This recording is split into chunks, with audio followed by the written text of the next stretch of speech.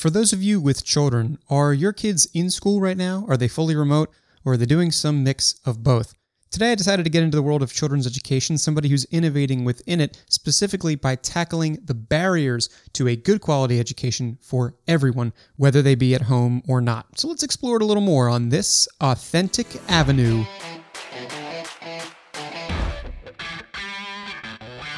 Age of Learning, a company blending educational best practices, innovative tech, and insightful creativity to bring learning to life for children across the U.S. and abroad. Today I'm talking to Sunil Gunderia. He's their Chief Innovation Officer and was their Chief Strategy Officer prior to that. Today we talk about not only how COVID has impacted the way that kids are getting their education right now, we also talk about the barriers to a good quality education when you can't go to the classroom, as well as the long-lasting implications given socioeconomic conditions. We talk about the product, we talk about policy, and we also talk about a specific question on profits and whether or not to take them. It's a story that I think embodies that A word that I focus on here on the show, authenticity. Sunil does a great job talking about how Age of Learning didn't take the bait when they could have raked in the cash during this time. So stay tuned for that. And finally, of course, we also talk about the hope that 2021 brings, not only from a vaccination perspective, but also what happens when a return to traditional educational avenues like the classroom full-time will mesh with the digital tools that Age of Learning has been able to bring to the market. I really liked this conversation because Sunil is really easy to talk to, but this is also a topic which is highly important, not just for parents. Education of children now and into the future is extremely important. It's sort of like the new American dream, unfortunately or fortunately, however you choose to look at it. And Sunil has a really, really great way of thinking about it. So I'll share those perspectives with you now. So without further ado, sit back and enjoy as I get real with Age of Learning and Sunil Gunderia. Sunil, thank you so much for joining me. How are you doing today? Doing fantastic, Adam. Thanks for having me on. It's a pleasure to do so, especially in this world of new learning. Obviously, it's going to be a topic of our conversation today, how much that landscape has changed just in the last academic year and how it will continue to proceed through the end of this one and the beginning of next one. We'll get into all those details in just a second. The first thing I want to know is what about education as an industry, as an opportunity, whether it be Age of Learning or the broader idea of it, attracted you to commit your professional life to it? Because I know that prior to this, working in things at places like Disney, is it a love for children? I mean, what was it about it that roped you in? Sure. My story has been a little bit different than a few people in terms of I didn't have one single objective in terms of what I wanted to do from a life perspective. But let me tell you a little bit about how I started with Age of Learning. So it was about 10 years ago, and I had recently left Disney. I had this amazing opportunity at Disney where I'd worked for 11 years to start a business within the context of a truly global brand right at the nascency of mobile technology as an interactive platform. And my role at Disney was a global role, and I was based in London, gave me some really interesting perspectives in terms of technology, in terms of what could the mobile platform do in terms of strengthening existing interactions with the Disney brand, and most excitingly, to create new ways to engage customers through novel products for that platform. Further, mobile really just opened up this incredible opportunities for the brand to increase reach as the technology was ubiquitous and thus opening up new markets. And I'd left Disney and I was looking at children's media. I was really interested in this space. I loved the idea that we could use the mobile medium to create joy and happiness. And at that time, I was really fortunate to be introduced to Doug Doring, who is the CEO of Age of Learning. In our first meeting, Doug told me about how he founded Age of Learning with this mission to ensure that all children had the foundational skills they needed to achieve academic success and to truly develop a lifelong love of learning, and how the team had spent 4 years to develop our flagship brand, ABC Mouse, before bringing it to market. And so he presented an opportunity to me to take what I'd learned at Disney about brand and about technology and product to really use all of that to make an impact and literally change lives for millions of kids. And frankly, that's how my journey started in educational technology. And so now you're here at Age of Learning, of course, and there are so many ways in which this digital education has proliferated across the country, across the world, really. But right now, we are at the precipice of perhaps its greatest growth, I would guess, because especially here in the U.S., more children are home than ever before. They are either in the school on a sort of hybrid basis, or they're completely remote. I'm sure that you have noticed that as well. And that, I'm guessing, makes things, while a good opportunity for Age of Learning, also an incredible challenge, because being in that physical environment is not only good for children in the way that their minds grow, but also in some cases socioeconomically is the only way that they can get access to quality education. I'm curious to hear your thoughts here and how that growth has come alongside that challenge. Sure, sure. And in terms of that challenge, and let me speak to that first, as we and then talk a little bit more about the pandemic effects. And Sure. as a educational system, and this is pre-pandemic, we haven't been doing a great job. And what I mean by that is that in the U.S., nearly 60% of our kids, by the time they're in fourth grade, are not achieving proficiency in math or literacy. And for our lower income families, over 75% are not achieving proficiency. So they're typically in an age span of fourth graders, let's say 8-year-olds or 9-year-olds. There's 4 million kids, and we have 2.5 million of them that are not achieving proficiency. And the costs are real, clearly in the kids' lives. And here's some examples. So for kids who do not achieve proficiency in reading, they are 4 times as likely to drop out of high school, and Mm. their average earnings over their lifetimes are going to be 34% less than those kids that did achieve proficiency. And if you look at it from a macro perspective, uh, in terms of GDP, the achievement gap between high and low income students cost the US economy approximately half a billion, or not half a billion, $500 billion a year, which is about 3 to 5% of the GDP. And you see this, and then you look at it in a global perspective. Over 600 million kids a year are not achieving proficiency. And this was all before the pandemic. And so there has been a need to really relook and redefine at how we address the achievement gap in terms of education. And it's an amazing area to focus on in terms of innovation and investment to really help drive that change. Um, So that investment for you in terms of the product, is there also an investment going on in infrastructure? Is there ways that you can help like governments increase access to this? I mean, because of course, that is an incredible hindrance to those who don't get access to this quality because, well, you mentioned the stats yourself. I mean, there are serious consequences for that kind of thing. There are serious consequences. And if you look at the numbers, and again, this is pre-pandemic, there's about 50 million kids in school in the U.S. in public education, of which 15 million of them do not have access to either bandwidth or device at home. And I would say one of the positive developments out of the pandemic has been a real recognition and need to address the inequity in terms of access. And what we've seen is that a lot of districts and a lot of states, including in my hometown here in LA, invested quite a bit of effort and money into ensuring that all their students could learn at home, and to bridge that gap and ensure that there was some equity in terms of access to learning, not only in a place but at home as well. So that's pre-pandemic, of course. Now we're here, and I mean, we've been here for a while now. It's affected, I guess, two halves of an academic year. It's going to affect the back half of this one and next year. What have you seen? What have you learned? Because my guess is that what Age of Learning does is become more important than ever right now. Yeah, and we completely believe that as well, and we're actually quite optimistic that, as you pointed out, that the pandemic will provide a spotlight to some of these systemic problems that we have, and will be a catalyst for change.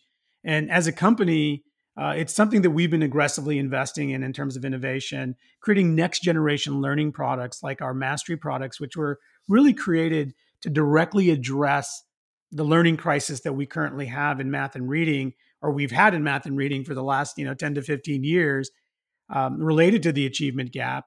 And these products are being built using technology that adapts to the learning needs of a child so that all children can achieve mastery of a concept or skill. And the way we've come about, and we've been working on this product for the last 6 years. We've applied a lot of rigor and science to our efforts.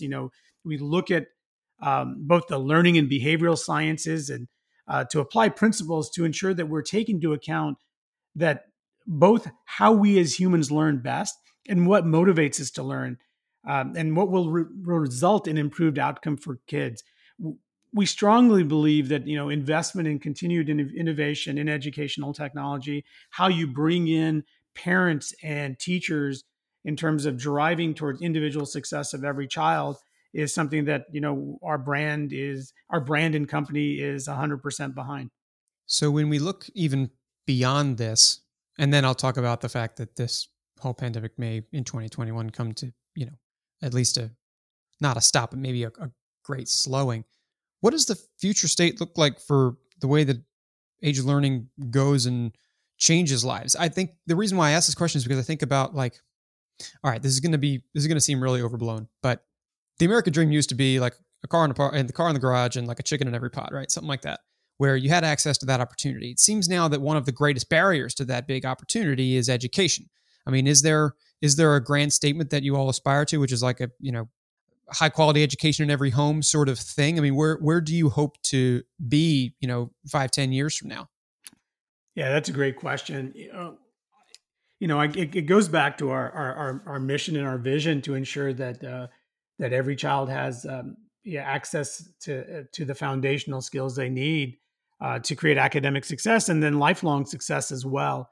And again, really view and value learning as something that is fulfilling and helps them not only gain skills that they need to achieve what they need to academically, but apply those skills in a way that they find something productive to do, that really fulfills them in life and provides, I guess, income and fulfillment to that matter. And the way we see that happening is that technology and educational technology in particular becomes an instrument that extends learning from just being something that may happen within the context of four walls in a classroom, but happen anywhere. And it should happen anywhere. And you're able to bring in things that you come across in life and relate them back to what you're learning in classroom. So contextualizing learning in a much better way than we perhaps are able to do now. Yeah. I got to ask about this as well, because this is just something that's popped up in the last couple of weeks from what I have seen. And granted, that means that it comes from my perspective of somebody who's already been through college and is now, well into my young adult life. But what I had seen and what I have seen are that companies are getting taken to task right now over things like price gouging of educational materials, ebooks in particular. Amazon gets hit with an antitrust lawsuit saying it's partnering with publishers to drastically increase the price of these materials because that's the only way that people can get them right now. You have, as Age of Learning, really pursued this way of free educational tools, but also I'm guessing somewhere have growth in mind. Does that temptation ever strike to say, like, we've got a real opportunity here to be sticky, but also to grow? How do you? I mean, I would say that's natural, that urge to occur to everybody, especially people in business, but how, when you see that going on around you, do you ensure that you just stick to these values no matter what? Well, let me give you a really specific example in terms of what happened at the beginning of the pandemic when we started hearing that schools were shutting down across the country. And this was early in March, and this just ahead of all the announcements that went out for schools. We gathered as an executive team and said, what is our response going to be? And what we decided to do is that to ensure that education and learning could continue could continue, we formed something called our School Continuity Initiative, where we reached out to schools and educators across the country to say, we're going to offer our core product, ABC Mouse, for free, and you're a lot, and you can send codes to home to any of your students, and that you feel like need access to our product. And we had over 80,000 educators contact us, and had over a million families take advantage of this offer. And we felt like it was really important. We built a lot of trust with families. And even though that was something that conflicted with necessarily business goals or our profit goals, we felt that it was important to be investing in what we believed in, and ensuring that all kids did have and continue to have access to our products. And it's worth noting that, from the get-go, or the founding from when we launched our product, our CEO Doug Doring wanted to make sure that access existed, and we had offered from 2011 our products free to teachers in classrooms. So we wanted to ensure, when the pandemic has started, that access through their teachers would still be available to students who couldn't otherwise afford our product. So you stood for that. I think that's really important. Let me get on a 30-second pedestal for the listeners. Listeners, this is what I look for when I look for stories of staying authentic to yourself and to values despite the circumstances. If you are a college student right now or just came out of college, you for sure know that these resources can become incredibly expensive. And to hear on top of that now you have publishers and tech companies getting, into hot water with that BS of making sure prices go up because you don't have access otherwise, is like the complete opposite of the point. What Age of Learning has done here, it seems, at least as far as this host is concerned, is made an investment against that hindrance of, what did you say, 34% lower income through for the rest of your life. I mean, that is much bigger than a business bottom line in 2020 or 2021. I think that's great. I think more people should do that. Now, I'm not saying everybody should go out there and make the product free all the time, but I mean, like that, when there is a higher calling, you respond. And I think that's great. So, I'm sure you've had, your 80,000 educators, everybody saying thanks, but I'll get in line for saying that. Thanks for doing that for kids. Seriously, it's a good thing. Appreciate that, Adam. And it's certainly good to be a part of a company that believes that their mission is exists all the time. As you said, it's not something that we just put on a piece of paper. We live it completely. So now I want to ask about this future that we're hopefully going to get to, maybe even this year. Vaccine seems pretty good. I think a lot of people are, at least on the East Coast where I am in the Mid-Atlantic, saying that most people might have access to it by, as early as June, as late as August or September. Seems pretty good.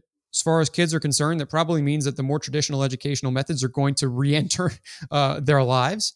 And so they'll be getting back into school if they're not there already, which is great. What do you anticipate for the business now that there's going to be a healthier mix of digital and in-person? When those, let's call it the traditional educational avenues and the new age avenues that you bring.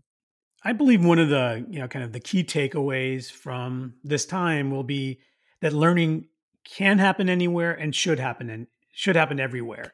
And, as we think about new models and products, what we'll also have learned is that just taking a traditional classroom type of lecture approach and then putting on Zoom is not the solution, or not the only solution, and we can do much more. And as a company, we've been at the forefront of digital learning. We feel that we're incredibly well positioned for this growth as people look at, how do I learn not only in school or in a formal setting, but also informally at home. And for parents in particular, and the parents that are going to use our product, and actually for schools as well, they're going to look, how do I extend learning beyond maybe what I'm getting from school? And I guess just coming back to teachers, it's going to be, look, we're going to come back in to this academic year with a high variation in terms of what each student knows. And we've seen this in the past, post Katrina, students were coming back to schools in New Orleans with 3 years of variation. So within a classroom, you could have somebody that's in a first grade classroom, you could have somebody that's at a preschool level, and you could have somebody that's maybe at a second grade level within one classroom. And wow. Educational technology itself can be used to help address that learning variability that will be present. I think, well, I'm glad that I mean, even hearing that, I mean, that there's still so much variations. Hopefully something that will eventually move to a much more sort of targeted, specified way of doing things that'll become the standard. I'm glad for the improvements that you all are making in the space generally, especially right now. So let me round out with this final question that I have. It is a typical question. If people listen to this show a lot, they hear it. You've listened to a couple episodes of this, you've heard it too. I produce this show mainly for people who are looking to become better brand builders, people who are looking to build brands by themselves, generally people who are looking to stick to values, to build a story and stick to it. And whether that be personal or professional, they listen to this show to hear advice from the stars, as it were, not from people who have proven it. And my question when I boil the ocean is, how do you suggest that others build their own avenues to authenticity? What I really mean to say is that how do you encourage somebody, either by themselves or a brand, to craft and then stay true to what they personally believe, regardless of circumstance? I'd be curious to hear your thoughts, because it sounds like you just went through a period where you stuck to your guns and something had to come out of that people can walk away with. Yeah, I love this question, Adam, and I've really found a lot of insight from others you've asked this question. And so I've thought about it a lot. And my approach is as a parent of two kids, and and my kids are at the age that one of them just started college, and we talk a lot about what they want to do and what's important to them, and I find with that their generation, they truly want to engage in products and invest in and work for companies that deliver more than profits. And if I may, there's a great article. I'll refer you to a great article by Michael Porter and Michael Kramer on this idea called shared value that really resonates with me, and it resonates with my kids, as it encourages businesses to create products and innovate in areas that really enable societal progress, and to make that as a core part of their strategy. It's really kind of the transcendence of corporate social responsibility to becoming the idea that a company, as your core strategy, it should be, or it can be, to solve a broader societal problem. And so that's what I've been really fortunate to have with Age of Learning, because our brand truth is very clear. We measure success not only in terms of revenues and profits, but equally and more importantly so in the terms of lives that we can impact. And I think if as your listeners think about their own business and start potentially even starting a business, think about what you can deliver in terms of overall, better outcomes for society, sustainability, and I think you'll find a real true formula for success. I want to give that a closer read. Do you mind repeating the name of the author of that piece? Sure, it's Michael Porter and Michael Kramer, and it's the article is about shared value capitalism. Shared value capitalism. I'm just writing that down here in my notes. And listeners, I will leave a note to that. I'll leave a link to that in the show notes, because you might find it interesting as well. Something else to walk away with here. For now, it's been a pleasure to capture more of this story and to just get a view on what people are doing to help children right now, I think, in any walk of life, but especially in education. I don't have children, but I would want them to have access to a good education, no matter their socioeconomic circumstance, no matter where they are, no matter their health. And things like this ensure that they will down the road if something happens to me. So I appreciate it. And, Sunil, for everything that you shared here, can't thank you enough. Thanks so much for coming on the show. Thanks for having me, Adam. Thinking back on last year and this coming year, maybe it's fortunate that I'm not yet of the age where I have a family to take care of, but if I did, I would certainly look to something like Age of Learning to help me while homeschooling kids. So thank you very much, Sunil, for your perspective here. By the way, the HBR article referenced in the show today will be linked in the show notes.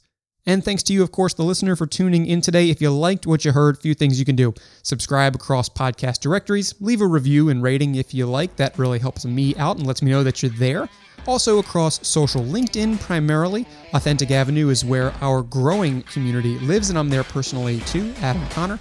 You can also write me by email, adam@AuthenticAvenueMedia.com. If you are looking to get into the podcast world more from a brand perspective, I can certainly help you out, or at least give you some education. With that, I'm going to sign off now. So this is your host, Adam Connor, saying until I get real again with you, thanks for taking a walk with me down Authentic Avenue.